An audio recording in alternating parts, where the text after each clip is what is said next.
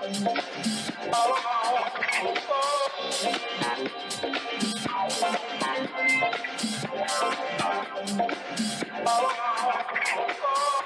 this is an uprising against smug elites. Smug elites. So they're the villains, and the opposite is America. Because America is now one big gay disco.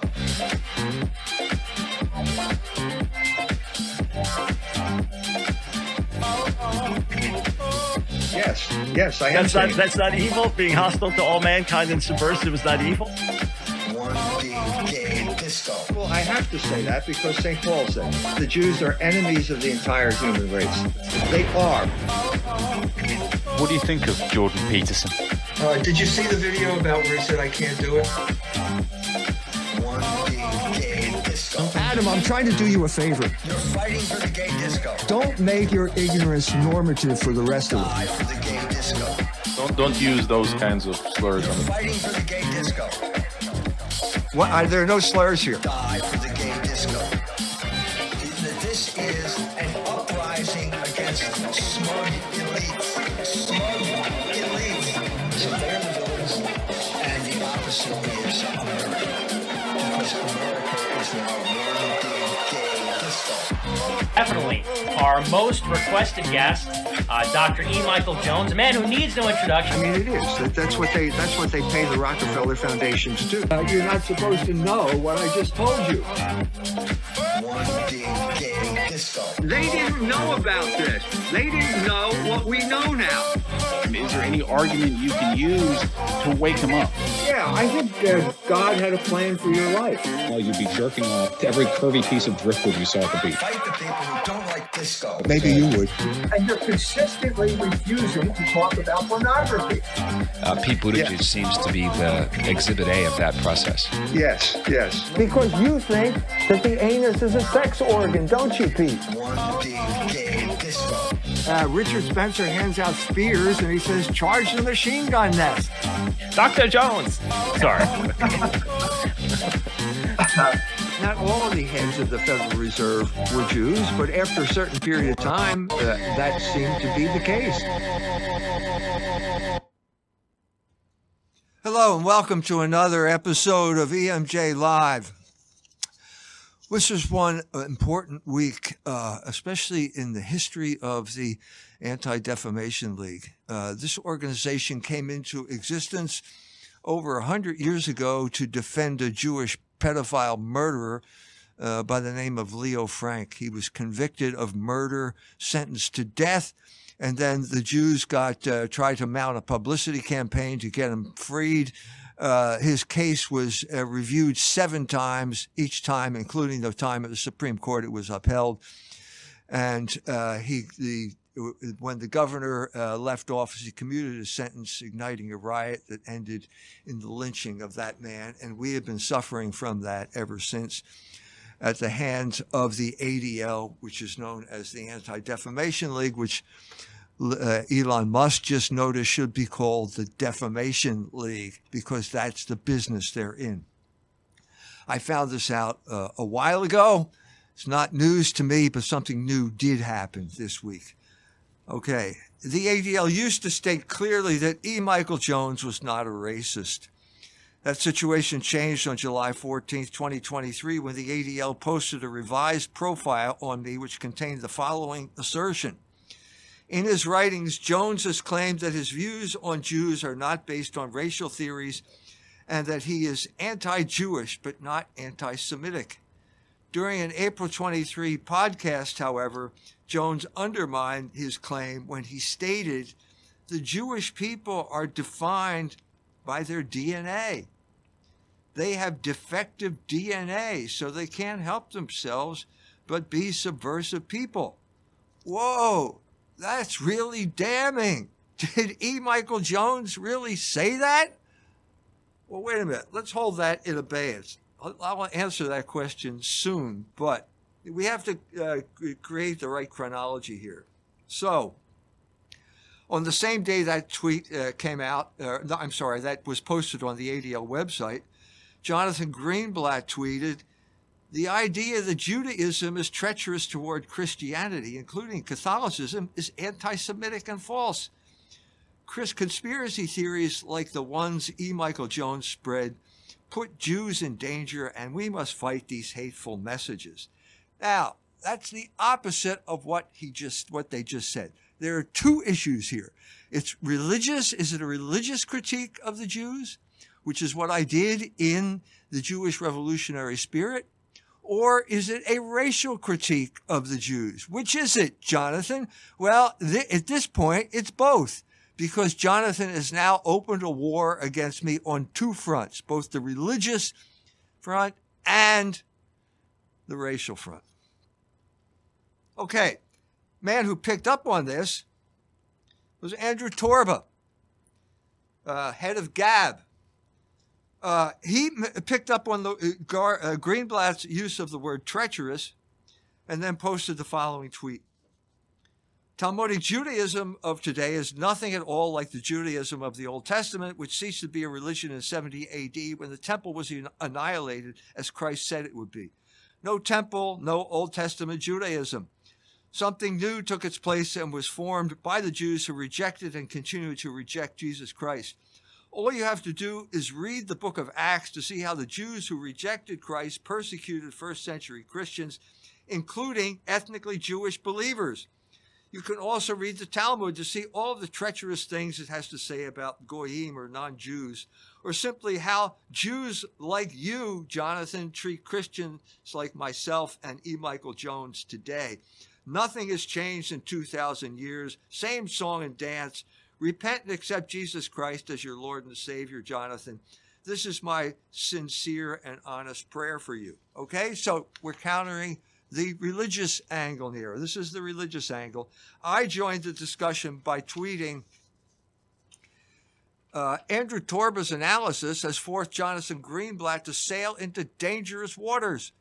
We know that Greenblatt is an expert at defamation. That is his job as head of the ADL.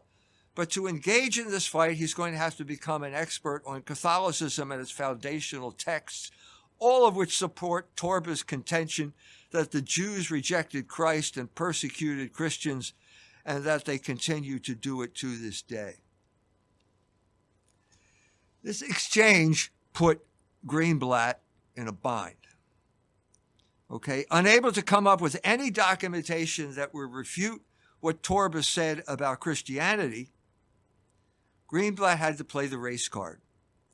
But unfortunately for him, the claim that I held racial views was based on a lie.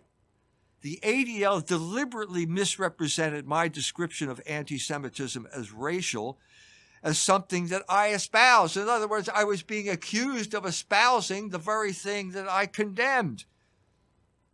Here's what I actually said on that podcast that the ADL mentioned. After my assistant, Mike Bajakis, asked, Dr. Jones, if you had a Catholic definition of anti-Semite, what would it be? It's the original definition of the term, which is basically that the Jewish people are defined by their DNA. They have defective DNA, and so they can't help themselves but be subversive people because of a form of biological determinism. That's what anti-Semitism means. That's what Wilhelm Marr was talking about when he came up with the term in 1871, because he was a revolutionary. He didn't want to use the classic Catholic arguments. So he came up with this biological determinist argument. It makes no sense. I said that, but they cut that out. The ADL is being completely dishonest here, recklessly dishonest.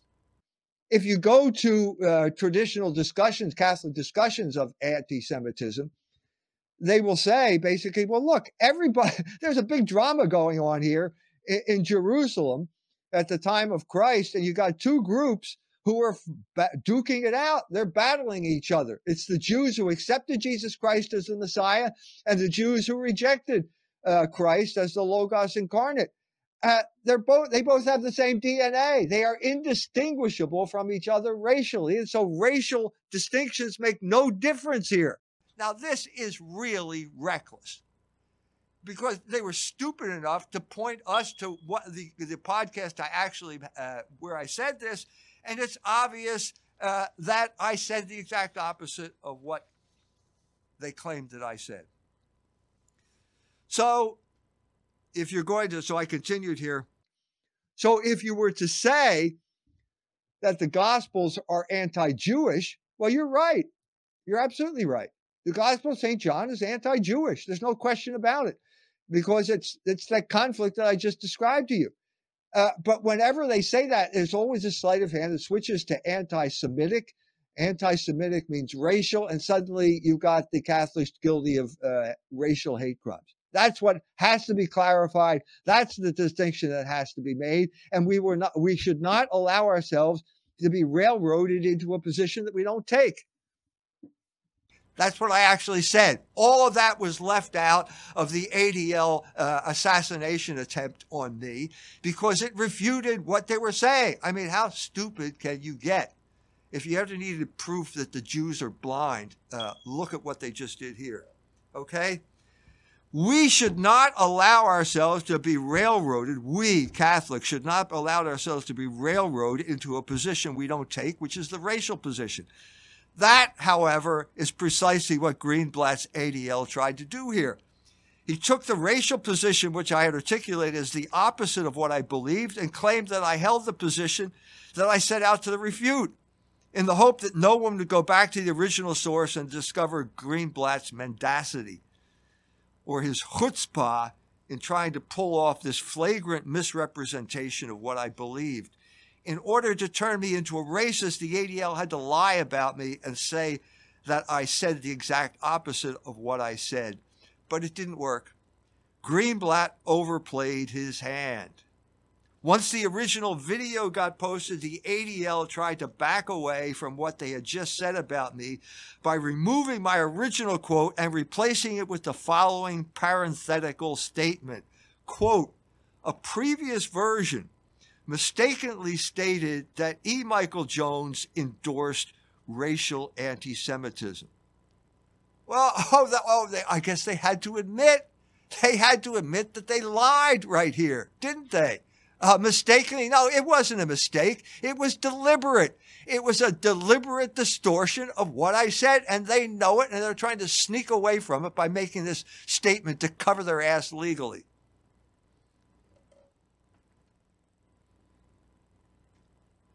They were hoping that no one would notice. Well, a lot of people did notice. And even more people noticed after I tweeted the following. Quote, the ADL backs down. Caught with his pants down, the ADL amended its website attack on me to say a previous version mistakenly stated that E. Michael Jones endorsed racial anti-Semitism while deleting some defamatory accusations but adding other inflammatory language. If the ADL were truthful, it would delete its entire piece on me and substitute a legend that said, quote, a previous version mistakenly said that E. Michael Jones is an anti-Semite. We apologize. Okay. That's what I tweeted. And then the comments on that made clear the ADL does not apologize.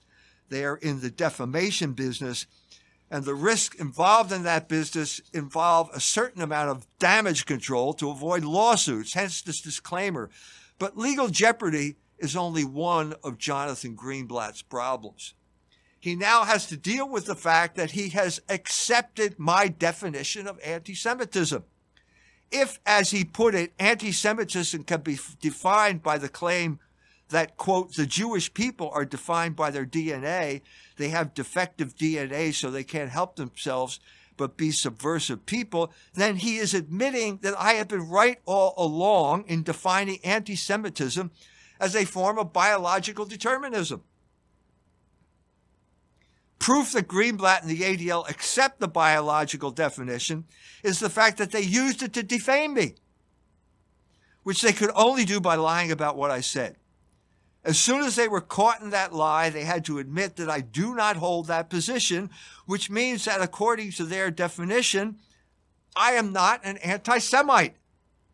More than that, they have admitted that being anti-Jewish is not the same as being anti-Semitic, which means in effect that those who base their criticism of Jews on theological and not biological grounds, as Andrew Torba did, cannot be accused of anti-Semitism.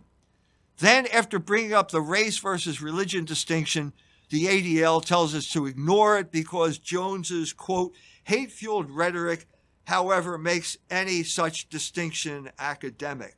So whatever. Okay, whatever. Wait a minute. Not so fast, Jonathan. Thanks to Jonathan Greenblatt, we now understand the sleight of hand behind the accusations of anti-Semitism, which have been used to cow the Goyim into submission for over a century now. Greenblatt's admission is important because it paves the way to sue the ADL for its reckless use of the term anti-Semitism. Now, anyone who is slandered by the ADL can point to Greenblatt's admission that anything other than the biological determinism definition they tried to pin on me is not anti-Semitism and therefore clearly defamatory. In other words, if the ADL accuses you of anti-Semitism and you're not a biological determinist, they have engaged in defamation, and you can sue them. It also allows American citizens to defend themselves against the hate crimes legislation that the Biden administration is now planning. In May of 2023, the Biden administration released the first U.S. national strategy to counter anti-Semitism, a document which President Biden claimed, quote, represents the most ambitious and comprehensive U.S. government-led effort to fight anti-Semitism in American history. The historical significance of this document diminished considerably in light of the legal disclaimer which preceded any of its content. According to that disclaimer, the U.S. national strategy to counter anti-Semitism does not supersede, modify, or direct any interpretation of any existing federal, state, or local. By now, it should be obvious that this disclaimer isn't worth the paper that it's written on. If Greenblatt gets his way, American citizens will go to jail for espousing what the ADL erroneously, according to their own admission now, calls anti-Semitism. God, however, has used the Jews' traditional blindness to lure them into a trap of their own making. In an example of what Hegel called the cunning of reason, we can now hold the ADL to what is now its own definition of the term. If they charge you with anything other than some form of racial biological determinism, their definition does not apply to you. At this point, we should thank Jonathan Greenblatt for his intransigence. By not apologizing for slandering me, he has substantiated a definition of anti-Semitism that leaves everyone but the Nazis off the hook. That's my rant. Let's hear what you have to say. All right, pretty good. Hold on a second, guys. Hello, this is Mike Bajakis, Dr. Jones' assistant, we mentioned earlier. For you guys who do not know, we have call-in section here. Call-ins are made in our Telegram. If you're watching on various platforms, the links will be in descriptions to find that Telegram. I'm going to call on those who raise their hands. There are no paid super chats. Try to keep questions on subject. Try to keep to one question. Be respectful of time. And like I remind you guys every week, do not forget to unmute whatever you do. All right, let's get the chat up here. All right, let's go to Elros. Go ahead, Elros. Can you hear me, Dr. Jones? I can. Good. Okay, I'm standing outside. It's a bit windy, so hopefully that doesn't interfere. I'm also holding my daughter, my 3-month-old, and she's asleep-ish, so hopefully she doesn't pipe up. Which sort of introduces what I want to say. I called in for the first time several months ago and told you about the way that God had worked in my life. I joined the Catholic Church in 2020. And shortly thereafter, I met my wife, and we just had our daughter this year. Congratulations. I've called it. Thank you, Dr. Jones. I've called in several times since then, and I'm calling in now, which may be my last call in because my work won't allow me to anymore after today. But your assistant Mike, who I appreciate as well, I think is familiar with me. He, well, not personally, but I think he's recognized my call-ins by this point. I've called in a few times. But in any case, Doctor, I'm a resident of Indiana as well. I live a few hours south of you, and I'm a writer as well. And I've been following your work for years now. And it may be presumptuous of me, but I figured I'd ask anyway, since this may be the last time I can call in. I have a website. Not very much of my writing is posted to it yet, but I'm working on a rather rigorous treatment of the subject of Logos right now. But as compared to the concept of Dharma. And there's one conversation I remember you having wherein this topic was addressed, where you were talking to somebody who was asking you about your opinion on the comparison between Dharma and Logos. And I believe that it's just you weren't incredibly familiar with the Eastern literature that is inclusive of the concept of Dharma, and so it wasn't it wasn't the conversation that it might have been. No fault of your own. So I'm writing a rather rigorous piece on this at the moment, and I'm wondering if it might be at all possible for me to email you and maybe send you what I have so far and get your critique.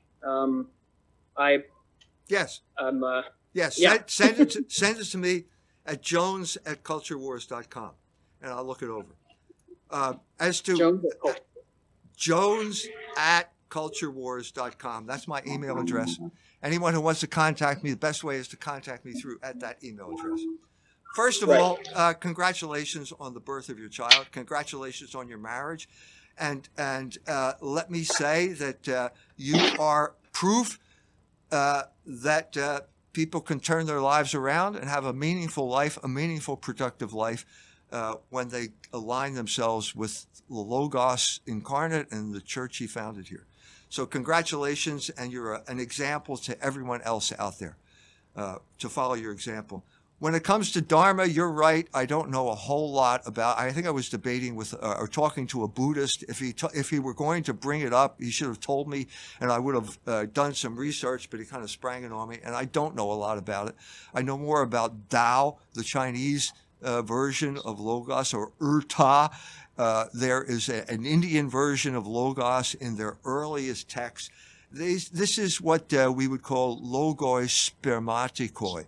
These are God is the author of creation. He cannot create something and withhold his presence from it in some way or other.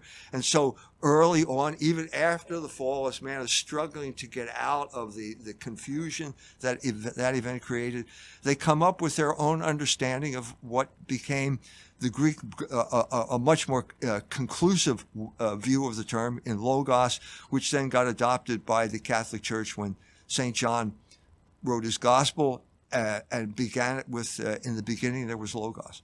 So again, thanks for your testimony.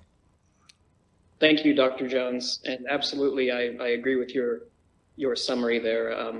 I think that many cultures have been influenced by the Logos in such a way that they manifest their own understanding. And just to confirm, it's jones@culturewars.com. Right. All right. Thank you, Doctor. God bless. You're welcome. All right. Thanks, Elros. On to another friend here. Let's go to Chicago talk show host. Go ahead, Chicago. Don't forget to unmute. You there, Chicago talk show host. Unmute button. No. All right. We'll pick you. We'll pick you another time. Try to get that figured out. All right. Jordan D. Go ahead, Jordan. Hey there. Quick question. I was wondering when you end up passing away, who's going to continue selling your books? Do you have a plan? Good question. Good question. I'll burn that bridge when I come to it. That's the Jones family model. So, something will happen. Something will happen. I don't know. I'm not planning to die anytime soon. My mother lived to be 100. My father lived to be 81. I could die tomorrow, but I got other things to think about at this point. So get back to me when I'm ready to die, and maybe I'll have an answer. Okay, thank you. You're welcome. Okay, let's see. Let's real quick try Chicago Talk Show again. Go ahead, Chicago. Hello, Dr. Jones. Yes, hello. Hello there. And so I want your commentary. I just picked up this book called Lost in Translation, written by Marianne Grossman, a medical doctor, and she's Jewish. And there's a couple of things I think you'll find interesting that I started to read, and I think you'll find also interesting. So in this book, she uses a lot of military terminology, which makes me think of the Jewish revolutionary spirit. She brings up in the book that she won't talk about pornography's role in the whole transgender agenda. There's a complete lack of spiritual component in any of her defense so far. There's absolute no mention of the religious component, yet trying to arm parents with reason and logic alone. She does, however, name people like Richard Levine, also known as Rachel Levine, which is interesting. So she's not afraid to call out some of her fellow Jewish people. And also, there's a foreword by Dr. Jordan Peterson in which he evokes the Holocaust twice. She has used the word crusade in the negative connotation multiple times in the introduction. And she prefaces the book with a note on language, but dismisses or ignores the divine component to language. What are your thoughts? Thank you. Now, explain to me, is she promoting transgenderism or is she objecting to transgenderism? No, sir. This is a defense for parents who are mired in the world of transgender agenda when their kids come home and they say they want to be something, they want to be a boy when they're really a girl. And then right away, the argument is, well, if you don't do that, your kid's going to commit suicide. So she's in favor of transgenderism. No, sir. She's defending parents against the transgender agenda. Okay. So, but okay, I got that now. Okay, all right. Now the argument is if you is inadequate if you're going to just establish it in a vacuum. Why should you be against? Why? Who are you to say that this lady, this guy really isn't a girl? Who are you to say that? How can you back that up? Well, you have to have some type of transcendental reference point here. And the transcendental reference point is God. And God is Logos, and Logos is the order of the universe. And it says in Genesis, male and female, he created them. So unless you have some type of transcendental backup like that, which Jews don't have, as Jews, as contemporary Jews, they simply don't have that. Now, there are exceptions of Jews who believe things that the contemporary Jews do not believe. But if she's a contemporary Jew, she simply doesn't have that transcendental point of view. And so the whole thing is going to fail. Her attempt to prevent this will fail. And what I see here when you talk about Jordan Peterson mentioning the Holocaust, that's a pseudo, an ersatz transcendental narrative. That is the transcendental narrative for our culture. It has been the transcendental narrative for the American empire for a long time, and that's the subject of my forthcoming book, The Holocaust Narrative, which is being printed as we speak. So Jordan Peterson, to his credit, understands that you need some type of transcendental viewpoint, some kind of transcendental authority to back up your argument, but he doesn't know what it is. I'm not sure he believes in God. Do you believe in God, Jordan? Well, it depends on what you mean by God. I guess it also depends on what you mean by Jordan, too. But, I mean, that's not a basis. And so he's aware of the vacuum, and he tries to fill it with the Holocaust. Not going to work. Not going to work. You're playing into the hands of your enemies.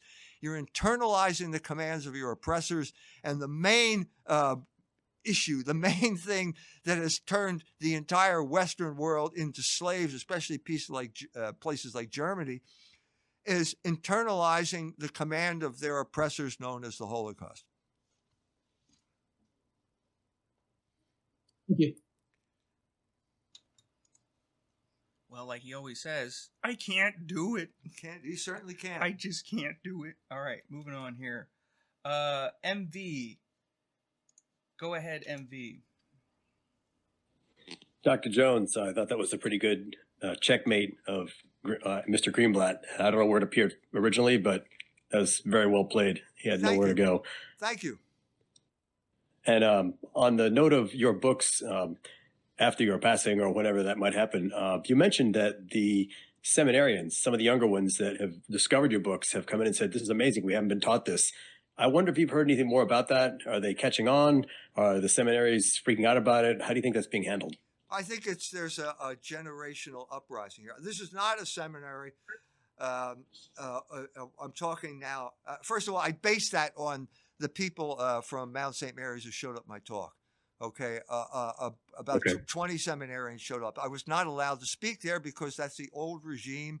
Okay, the old guard is still in charge there, but the younger generation understands what I'm saying, and I think that's a better explanation of the Catholic faith than this ridiculous Catholic-Jewish dialogue that has eviscerated the faith over the past 60 years. Another example is report from a traditionalist conference in Italy that I was supposed to speak at, but then I got canceled at the last minute. Anyway, the younger generation is now in the same situation. The older generation basically used the Latin Mass and traditionalism as an elaborate way not to say the word Jew, and it's wearing off. That was also conservatism. They were closely linked. I'm talking about people from New York City, that type of Catholic conservatism, traditionalist Catholic thought. And it's breaking down because the younger generation now no longer shares the Jew taboo. They understand that the Jewish question is the fundamental political question of our age and our country.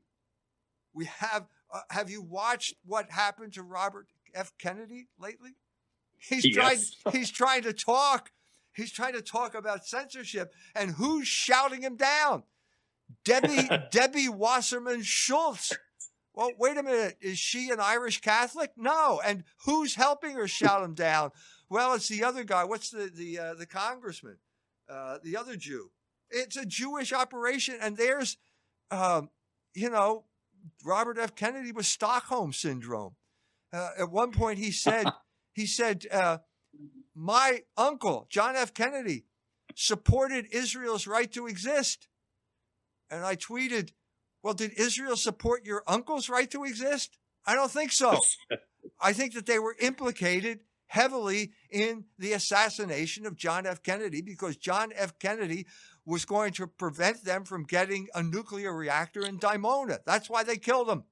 It wasn't alone. Wasn't RFK himself assassinated because of his stance on Israel? Sirhan Sirhan was a Lebanese Christian, I think. And I think that first of all, Sirhan did not shoot him. Robert Kennedy knows that, so at least he's honest about that. Really? I think. Oh yeah, Robert F. Kennedy said Sirhan did not kill my father.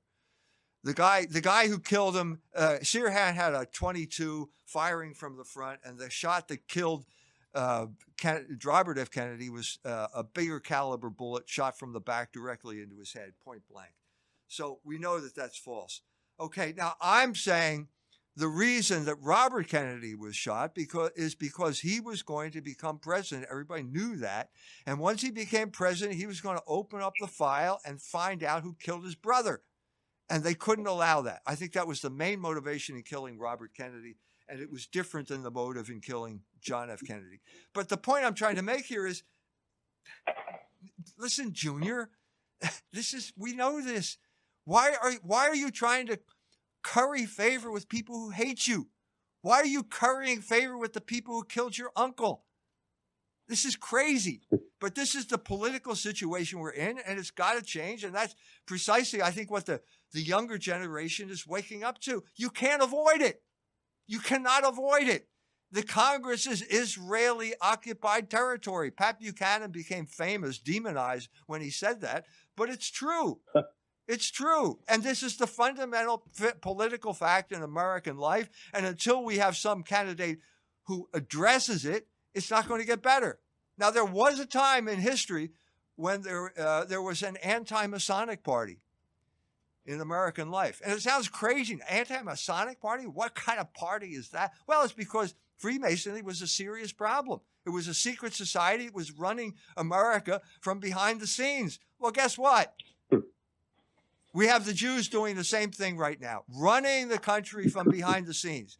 So I spoke here and did an article on Biden's minion about the Jews in his cabinet, and somebody rightly rebuked me for saying and said, look, a minion is 10 people. Here's a picture of 450 some Jews standing on the steps of the White House that have taken over the administration. So don't minimize this by calling it a minion.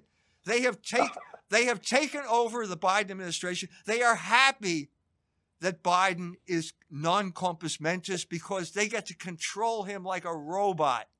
And they're also blackmailing him because of all the crimes he and his son have been involved in. So that's exactly what they want to happen. That's exactly why Debbie Wasserman Schultz, who is a Democrat, attacked Robert F. Kennedy in those hearings, attacked the man who comes from the most famous Democratic party of the Democratic family of the 20th century. That's what's going on here. Wow. Well, I'm enthusiastic to see what your works will have on the up-and-coming religious leaders. Thank you for that. Thank you. Okay, next we go to Jakey. Go ahead, Jakey. Hi, Dr. Jones. Hello. Sorry, change of pace. I've got a biblical question for you. What do you think of the passage, Matthew 18:6?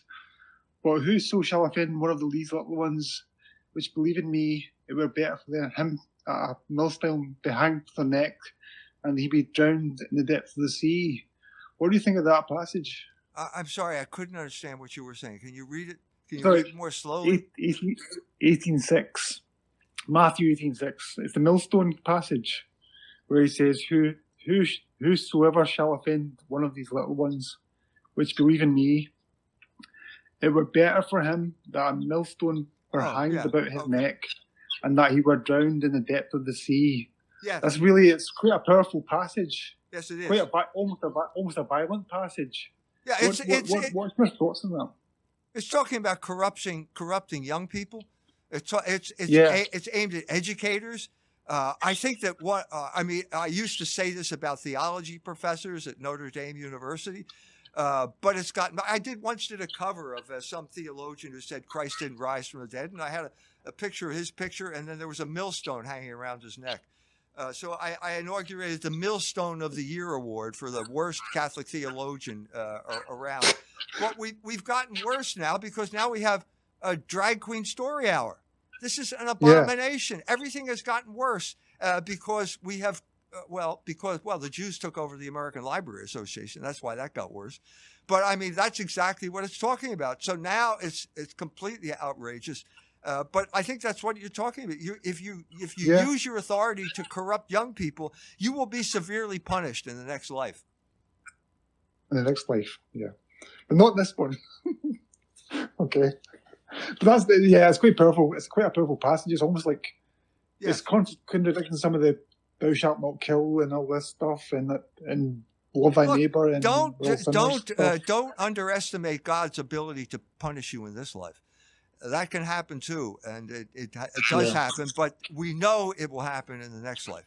That's when the scores are going to be evened up. That's when it's going to happen, even if you get away with it in this life. Thanks, Dr. Jones. I love you, man. Thank you. All right. There. All right. Andrew Horval. Go ahead, Andrew. Dr. Jones, can you hear me? I can. A great distinction that you made between the biological determinism and that which is spiritual kind of reminds me of Ephesians 6:12, for we wrestle not against flesh and blood, but against principalities, against powers, against rulers of darkness of this world. And Speaking of the Logos and the end of Judaism, you mentioned that Torba had alluded to the fact that any sort of righteous Judaism ended at the destruction of the temple. I just was reading Eusebius yesterday. Maybe it was even earlier. I don't know if you came across this yourself, but he suggested that when High Quirinius was the last regular line of high priests, and that when Jesus, and this occurred, he was the last high priest when Jesus was born. And we know that Jesus is the high priest after the order of Melchizedek. So I don't know if you have ever looked into that, but I found that interesting considering the topic of the Logos. And then I have a question. Torba had just posted, what movie are you going to see, Barbie or Oppenheimer? And he posted screenshots of the early life of the Jewish connection of those that were responsible for inventing Barbie, and then also the Oppenheimer connection. And then all I said was, it's hard not to notice these days. In the reply, Nazis of Twitter says, it's hard not to notice how many literal Nazis there are. And I replied to him, I said, are they making movies too? And he says, no, laugh out loud. They just have verified Twitter accounts. And I said, interesting. I didn't know that the ADL were Nazis. And the conversation ended there. But what are your thoughts on these latest movies? Do you think that they're some sort of psyops with these connections? And then, like I said, I don't know if you really went to that Logos. I'm shocked. Are you claiming that Hollywood makes Jewish movies? I'm shocked to hear this. I didn't know this. Well, I did know this, as a matter of fact, and that's been one of the major struggles in this country for years now. But even when they're serious, they're making movies about Jews and turning. Look, I know that the Jews were involved in stealing the atomic bomb and then sending it over to the Soviet Union. I know that was well. I don't know I don't know enough about Oppenheimer to say anything other than what I know about Werner Heisenberg. There's a chapter in Logos Rising on Werner Heisenberg and his connection with Niels Bohr. At the beginning of the 20th century, these people they're basically philosophers, okay? They're the physiologoi, like the original Greek pre-Socratic philosophers. They wanted to find out what the ultimate reality was, and they thought it was a little ball that you could smash or something like that. So it became very complicated, but the main result of Heisenberg won the Nobel Prize in 1931. And they never got to an ultimate particle, so they failed as philosophers. But what they did understand is if you split the atom, you can release a lot of energy, and that energy is very destructive. And that was the basis for the atomic bomb. So what happened over this period of time is that the Physics Society, which was united in 1900 or the early 20th century, split according to racial or religious lines, depending how you define it. And the split was epitomized by the split between Niels Bohr and Werner Heisenberg. Now, Bohr was a Jew, and Bohr was upset with Heisenberg, upset with the Nazis. He's living in Denmark, and there's a play based on the fact that Heisenberg went and met with him up in Copenhagen. I can't vouch for the authenticity of the play, but I do know that Heisenberg went back. He was the chief man in charge of the atomic bomb project in Germany, and he didn't want it to happen. And so he came up with some type of explanation that they didn't have enough heavy water or they needed this, that, and the other thing. He stalled it. He slow-walked the atomic bomb program in Germany so that Hitler wouldn't get the bomb and drop it God knows where. But the Jews did the exact opposite. They fast-tracked the thing.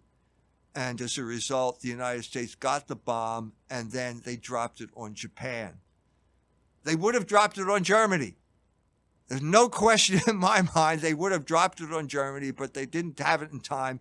And the war ended in Germany, and then they dropped it on Japan. So at this point, Heisenberg is in a prisoner of war camp in England, and he's shocked to learn that the United States did go ahead with this bomb, and they actually used it. He's stunned by that fact. It's a betrayal. Is it true? I was going to say, is it true that the two cities that these bombs were dropped on were the most Christian? Yeah, I think that's true. City. I've heard that too. Anyway, that's what I know. I think I should watch the Oppenheimer. I'm sure they made a hero out of him, but at this point, I'd have to go watch the movie to tell you one way or the other. Thanks, Dr. Jones. Keep up the good fight. You're welcome. All right. Next, we have Andrew. Just Andrew this time. Go ahead, Andrew. Hi, Doctor. Just a quick question. You mentioned Iceland, and it's confirmed. You mentioned how obviously Jews had the banks there, increasing debt for everybody there, and then one day the Icelanders just, got fed up with them and burned down the banks and kicked out all the Jews.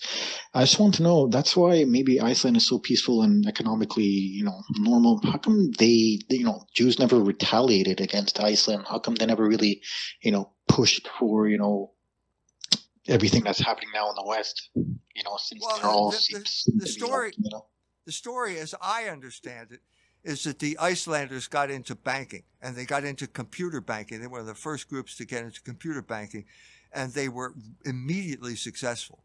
And as I understand it, it was the British felt that this was a threat to the city. The city is a bank. It's a bank. I mean, England is kind of like a bank attached to a country. It's like Switzerland probably in some greater sense now than it was in the 19th century. But it was the British felt that Icelandic computer banking was a threat, and so they simply froze their assets and wrecked it. They wrecked Iceland. So that's the story as I understood it. There may have been Jews involved. It's not, obviously, you can be a Jew and a British banker at the same time. That may have been the case. But I don't know the story about the Jews getting kicked out of Iceland. I haven't heard that story. Okay, thanks, Doc. All right. We'll do a couple more, and then we're going to go to Cozy. So you guys on Cozy, start writing in your questions. All right. Alex. Go ahead, Alex. Hey, Dr. Jones. I'm a Catholic seminarian. I want to say thank you for your work. I really appreciate all that you do. You're welcome. So I've read a lot of your work, and I understand your arguments that Jews are overrepresented in every revolutionary movement against Christendom. I think it's rock solid. But I'm having a hard time making the rock solid case that the important passages in the New Testament support that. So I was reading Sungenis's Catholic Apologetics Study Bible commentary on the Apocalypse, and he says that the synagogue of Satan, who say they are Jews but are not, refers to Jews who pretended to be converts to Christianity and not all non-Christian Jews. And also the common liberal exegesis of passages like 1 Thessalonians 2:15 and John 8:44 is that it only refers to the Jews who are actively persecuting Christians and not all of the non-Christian Jews. So my question is, how do we respond to the liberal exegesis of these passages that try to contradict the Jewish revolutionary spirit view? Okay, first of all, I respect Bob Sungenis as an exegete. I think that what he said about the synagogue of Satan in the Apocalypse may be true, but I just don't see it with 1 Thessalonians 2. I'm sorry, that's the Jews. He's talking about the Jewish people. And the same thing is true of the Gospel of St. John. Hoi Judeoi refers to the Jews as a people. Okay, that doesn't mean every Jew. Obviously, the Blessed Mother, I just went through this with my talk about DNA. The DNA argument makes no sense when you're talking about the time of the Acts of the Apostles, because it's an intra-Jewish, intra-DA battle, okay? So when you say hoi Judeoi, you mean the Jewish people, which is a collectivity, a political collectivity with a leadership and followers. That's what we're talking about. They are the people that killed Christ. It's not the same thing as all Jews. Now, if that resolves the issue, that's the way I see it. Yeah, I guess I would just say that, is there any further resources we can go to kind of defend against the liberals who try to exegete this as saying, that is only referring to the Jews in the Second Temple period who were persecuting, or we pretty much just have to make our case based on the history, in your opinion? No, if they make the assertion, the burden of proof lies on them. So there are people, like I had this ridiculous discussion with Michael Brown, who said that it's not the Jews or the people who killed Christ, it's the Judeans. Well, this is crazy. I know the Greek word. It's hoi judaioi. It's the Jews. If there's a translation in the New Revised Standard, whatever it is, that says Judeans, that doesn't change the original. But the trouble is when you disagree with Michael Brown's cockamamie ideas, he calls you an anti-Semite because that's his way of ending the argument. So the burden of proof, same with when people say it's the Jewish leaders. It was the Jewish leaders who killed Christ. That's not what the gospel says. The gospel says hoi judaioi, the Jews. That's it. That's a category of reality that St. John uses in his gospel. And if you're embarrassed by it, well, find another religion. Because Jesus Christ will not stick up for you when you stand before the Father if you're embarrassed by his gospel here on earth. All right. Well, thank you very much for answering that. We're going to keep trying to not succumb to the fear of the Jews here in the seminaries. Good. So thanks, Dr. Jones. God bless you. Awesome. All right. We're going to go to Cozy now. Cozy shut down for a little bit. And if anyone who jumped from Cozy came to the Telegram, Cozy's back. So you can go back. All right. Cozy here. Let's see. What do we got? Has Little. Question. Dr. Jones... does Dr. Jones have a preferred source for teaching people about the origins of the ADL? Didn't the Nation of Islam just come out with something? Yeah, I think they did. I think that would probably be a good source. I know they've come up with the best source on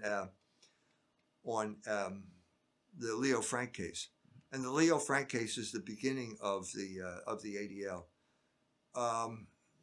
Jeff Steinberg and Paul Goldstein were working for LaRouche in the 90s, and they came up. They attacked the ADL. It was a courageous attack on their part, like 30 years ago. But I don't know whether they wrote anything, and I've lost contact with them. But I know there's a YouTube video of Jeff Steinberg attacking the ADL and talking about Meyer Lansky and that whole sordid tradition. So other than that, that's all I can tell you. All right. From Catulus. Pope Francis nominated 73% of all cardinals, many of them with progressive positions. What do we expect from this scenario? I don't know. I have no idea. I mean, I know what the intention behind it is. The Jesuits want to rule the church forever. So they're packing it with their people who are sympathetic to the oligarchic agenda, the homosexual agenda. Look, the situation in the Middle Ages, the late Middle Ages, was corrupt. The cardinals were all in the pockets of the usurers. The usurers would come and lend the cardinals money so that they could buy votes. And then suddenly the Pope comes, new Pope comes, and before the Medici can get to the conclave, they elected a Pope that brought about the Counter-Reformation. So that it was corrupt, but something happened and it got uncorrupted. And I think that we can count on this, given the nature of the church. How it's going to happen, I don't know. Because I don't have a crystal ball and I don't know what happens in the conclave. But I know that Cardinal Kroll told me he was obviously in the conclaves, more than one. The one that elected John Paul II, and he said, all I can say about it is that everyone who wrote about it was wrong. So that's all I can say. I just have to add, obviously, the cardinals are the people who elect the new pope. That's obviously what I'm talking about here. From Swagane, have you read any of Alice Lindsay? She writes about biblical anthropology. Her book just came out. No. All right. From Dindinger, what is your take on Masoretic text of the Old Testament versus Septuagint? Masoretic, I think it's pronounced. Yeah. I have no opinion. Talk to Bob Sungenis. Bob Sungenis, all right. Let's see. From Sir Harold Kemp, question. Does Dr. Jones have a recommendation source for brown scapulars and other Catholic equipment? No, but I'm sure you could find it. if you look it up somewhere, some Catholic website. I'm sure if you type in Brown Scapula, they'll tell you the history of it. From VW Mao, Dr. Jones, are Jews even a race? And if so, can they be tracked back to Second Temple of Israel Jews? The Ashkenazi are not a Semitic people. I think it's 90% of all Jews are Ashkenazi Jews. They are not a Semitic people. They have no DNA connection with the Semitic people who existed back then. The Palestinians do. They are true Semitic people. So no, they don't have any biological connection with what happened at the time of Christ. But this is irrelevant to my argument, because I'm saying that not talking about DNA, we're talking about a Geist, what the Germans call Geist or spirit. It's a Jewish revolutionary spirit that is the result of sins that they committed, their rejection of Logos, and that's completely independent of DNA. It has nothing to do with DNA. So you can be a manifestation, you can be a devotee of the Jewish revolutionary spirit, even if you're not a Jew. And Puritans are examples. They were Judaizers. They called themselves Christian, but they acted like Jews. The same thing is true today. Okay, from West Coast Zoomer, Dr. Jones, can you re-elaborate your take on IQ and its validity? Yeah, it was the Stanford Binet tests were created to keep certain immigrants from Southern and Eastern Europe out of the United States. So it was created with a bias to begin with, and then the situation only got worse over time. So if you're interested in the history of the test, I have an article by Chris Rapchovich, which we published in Culture Wars, which I'd be happy to send you. But also there's a book by Nicholas Lemon called The Big Test, which is a good history of standardized tests and where they came from and what they were used to do. So the big breakthrough came when America wanted to embark on its imperial adventure. They needed a huge pool of soldiers, and so they created the Army IQ test to see if they could distinguish, all these people, put them in the proper jobs, stuff like that. It eventually evolved into the SAT test, which the Ivy League sort of backed, because the pool of people going to elite universities to staff the American empire was simply too small. You couldn't just rely on those prep schools in New England anymore to do that. So they had to, rake through the rubbish in places like Indiana, find people like my son and bring them to Harvard because they needed a bigger gene pool. The problem here is that the geniuses in Princeton who created this SAT never changed the test. Okay, so it was the same questions year after year. And somebody who figured this out was Mr. Kaplan, a Jew from Brooklyn, who created a prep course for the SATs. And after the Jews in Brooklyn would go to this, and basically after about 3 years, he had every single question and every single answer. And so he could just tell the Jews what the answers were. And that was the result. They all got with the 1,600 in their SATs, and that meant they got into Harvard, and after they got into Harvard, they took over. So if you believe that Jews are intelligent or more intelligent than the rest of us, all I can do is recommend read a book by Yuval Noah Harari. There's a one-man refutation of the myth of Jewish intelligence. Okay, let's see, where was it? There it is, from Falco Felix. Dr. Jones, what are your thoughts on St. Edith Stein? Her canonization based on what is likely a false story confuses me. Okay, Pope John Paul II said Edith Stein died in a gas chamber in Auschwitz. We don't know that. That was just one of these off-the-cuff remarks that had become common after the Holocaust narrative basically took over, became the prime narrative of the 20th century. So all we know is that she was arrested put on a train, and never heard from again. So I don't, her canonization is not based on how she died. Her canonization is based on how she lived. Unlike Maximilian Kolbe, his canonization is based on offering his life up as a hostage for one of the I believe it was a Jewish family man at Auschwitz, and he was killed by a phenol injection to the heart. So I don't see that the circumstances of Edith Stein's death have anything to do with whether she becomes a saint or not. I mean, theoretically. Now, of course, there are people who want to canonize Edith Stein because, okay, she's a woman. We need women.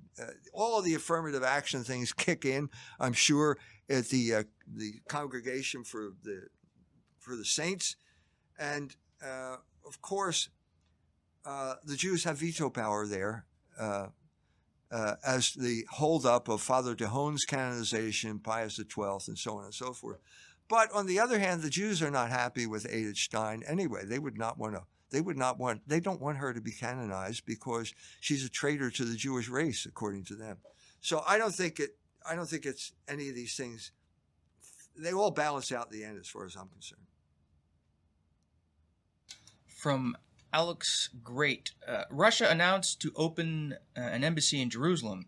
Is this kind of proof of Putin's loyalty to the Jews? Putin has a very complex relationship with the Jews. Okay, when Putin took office, it was on the heels of the Boris Yeltsin presidency. Boris Yeltsin was a puppet of Jeffrey Sachs. Jeffrey Sachs has said this.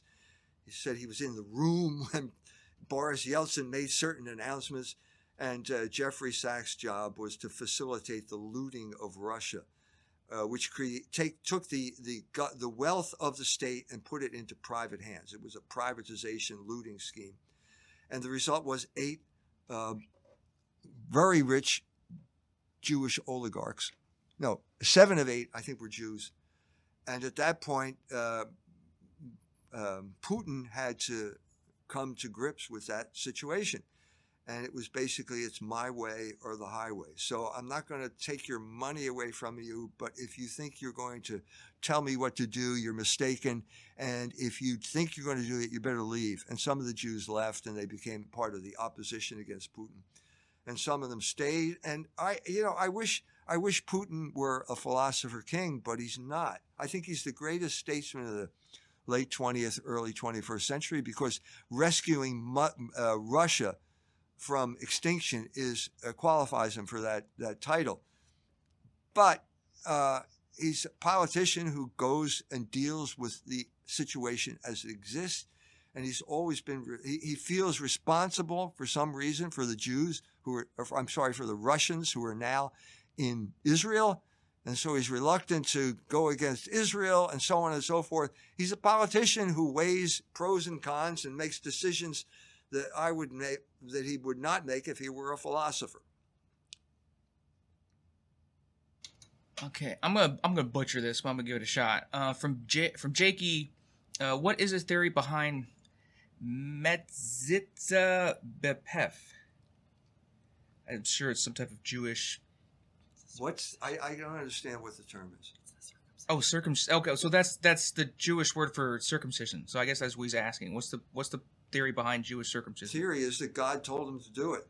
That's how they have to distinguish themselves as different from all of the other nations. So that's where it comes from. It's a religious command. Okay. From Jakey again. Did you like or see the movie Mission? It was written by Robert Bolt, who wrote Man for All Seasons. Yes. Good movie, but there was a problem. And the problem was that they hired Dan Berrigan to be their advisor on the Jesuits. Dan Berrigan is not an expert on the Jesuits and the Jesuit reductions in Paraguay. And so the end of the movie is it's Dan Berrigan throwing blood on draft records.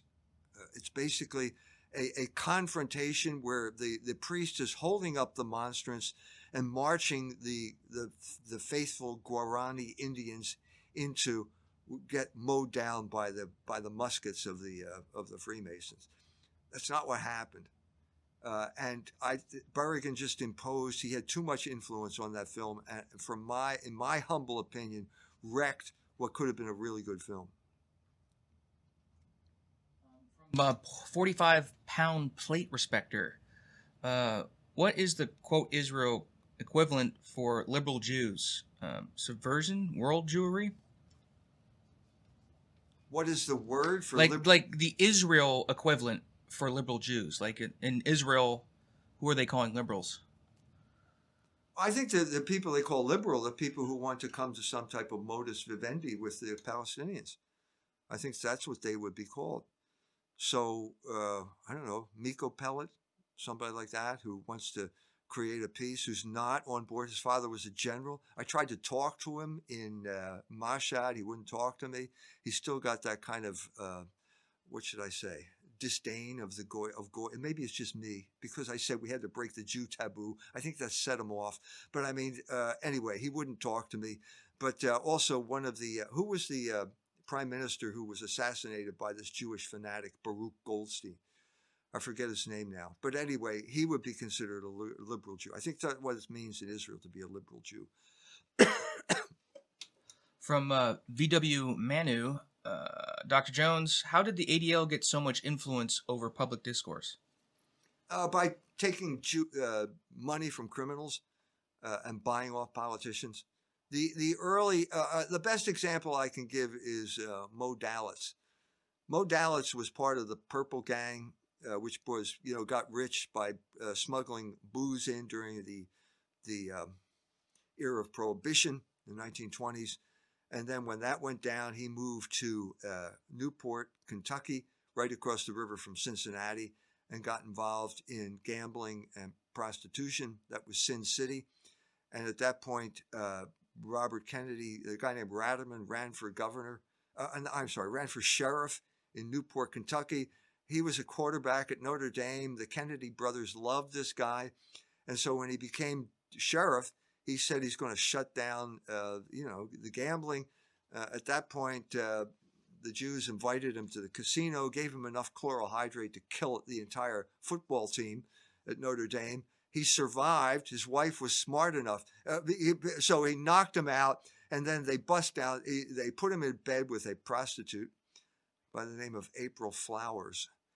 Then they bust the door down, take pictures of him half undressed in a bed with a prostitute to wreck his candidacy. The story blew up in their faces. He was elected, and then Robert Kennedy came down and made life miserable for the Jews who were like Mo Dalitz, and so they moved to Las Vegas, and this is the beginning of Las Vegas. Now, he was a criminal. He was a mobster. But the point is, with Hollywood, only Italians were supposed to be part of the mafia. There was a Jewish mafia, and they were constantly disguised because Jews make the movies. And so that's changed lately. There are movies about Meyer Lansky now, Bugsy Siegel. It's part of America's, legendary history. But the point I'm trying to make here is that Mo Dalitz would give money to the ADL. And in exchange for money, which is, it's money laundering operation. These are criminals. They're getting money from whatever source. The ADL takes their money and then ensures that no Jew will go to jail. That's what they did with Jeffrey Epstein. That was the first deal with Jeffrey Epstein that got him off, got him a sweetheart deal. With Mo Dalitz, it was even worse. They gave him their Torches of Freedom Award in 1984. Okay, this is a criminal. I think they've removed it from their website. Anyway, this is the type of people the ADL are. They are a criminal conspiracy. They were created to get Jewish criminals like Leo Frank, a child molester and murderer, get them off the hook. It's all the way up to now. Mr. Bankman-Fried, you probably know this, got off with a slap on the wrist. Whereas Catholic pro-lifers in Bucks County, the FBI goes after them as terrorists. This is when you have a Jew in charge of the Justice Department, this is what justice will be. Okay, no Jew will go to jail, and Catholics will go to jail for being exercising their religion. That's the ADL. That's how it got its money. And once you get money like that, they mobilize Jewish donors, and basically they buy off the Congress. Every single congressman has been bought off. This Cynthia McKinney made this apparent. This was IPAC sends its pledge. Yeah, she had to pledge allegiance to IPAC before she'd even been sworn in as a congressman from Georgia. This is the type of control that we have to contest. And the ADL there is there to make sure if you say something like this, they are going to destroy your life if they can. It's the Cheka. That's what it was. Jewish terrorists who terrorized Russia. And now these are Jewish terrorists who use American methods to basically make sure that you stay in line. And they do it largely through money. And they get money from Jewish usurers and Jewish gambling moguls like Sheldon Adelson. All right, 11 minutes past. So like one more. One more. All right, there was someone in chat who, I guess, I missed the question, and he really wanted me to ask it, and I can't find it in the scroll, but I'll try to ask it. I think he was wondering about, did you see the movie Sound of Freedom? What did you think about it, and is there a Freemasonic connection? Didn't see it. Can't comment on something I didn't see. Fair. All right. Well, there we are. Thanks again for another episode of EMJ Live. Make sure to subscribe to our Telegram, Rumble, Odyssey, all that stuff. Definitely you guys on Cozy. If you're not subscribed, subscribe on Cozy. Magazine, culturewars.com, books, fidelitypress.org. And people were asking about the Holocaust book. The Holocaust narrative is being printed as we speak. It will be available in August. There we are. Well, if you stay on this channel or follow us on Twitter or any of our platforms, you will know the exact date when it's available. We don't want to take advance orders because it's just too complicated to fulfill. And so we're just waiting. Just be patient. I have to be patient too. But it will be out. I would say it's going to be out in August. And any final words to the ADL? Yeah, you fucked with the wrong nigger.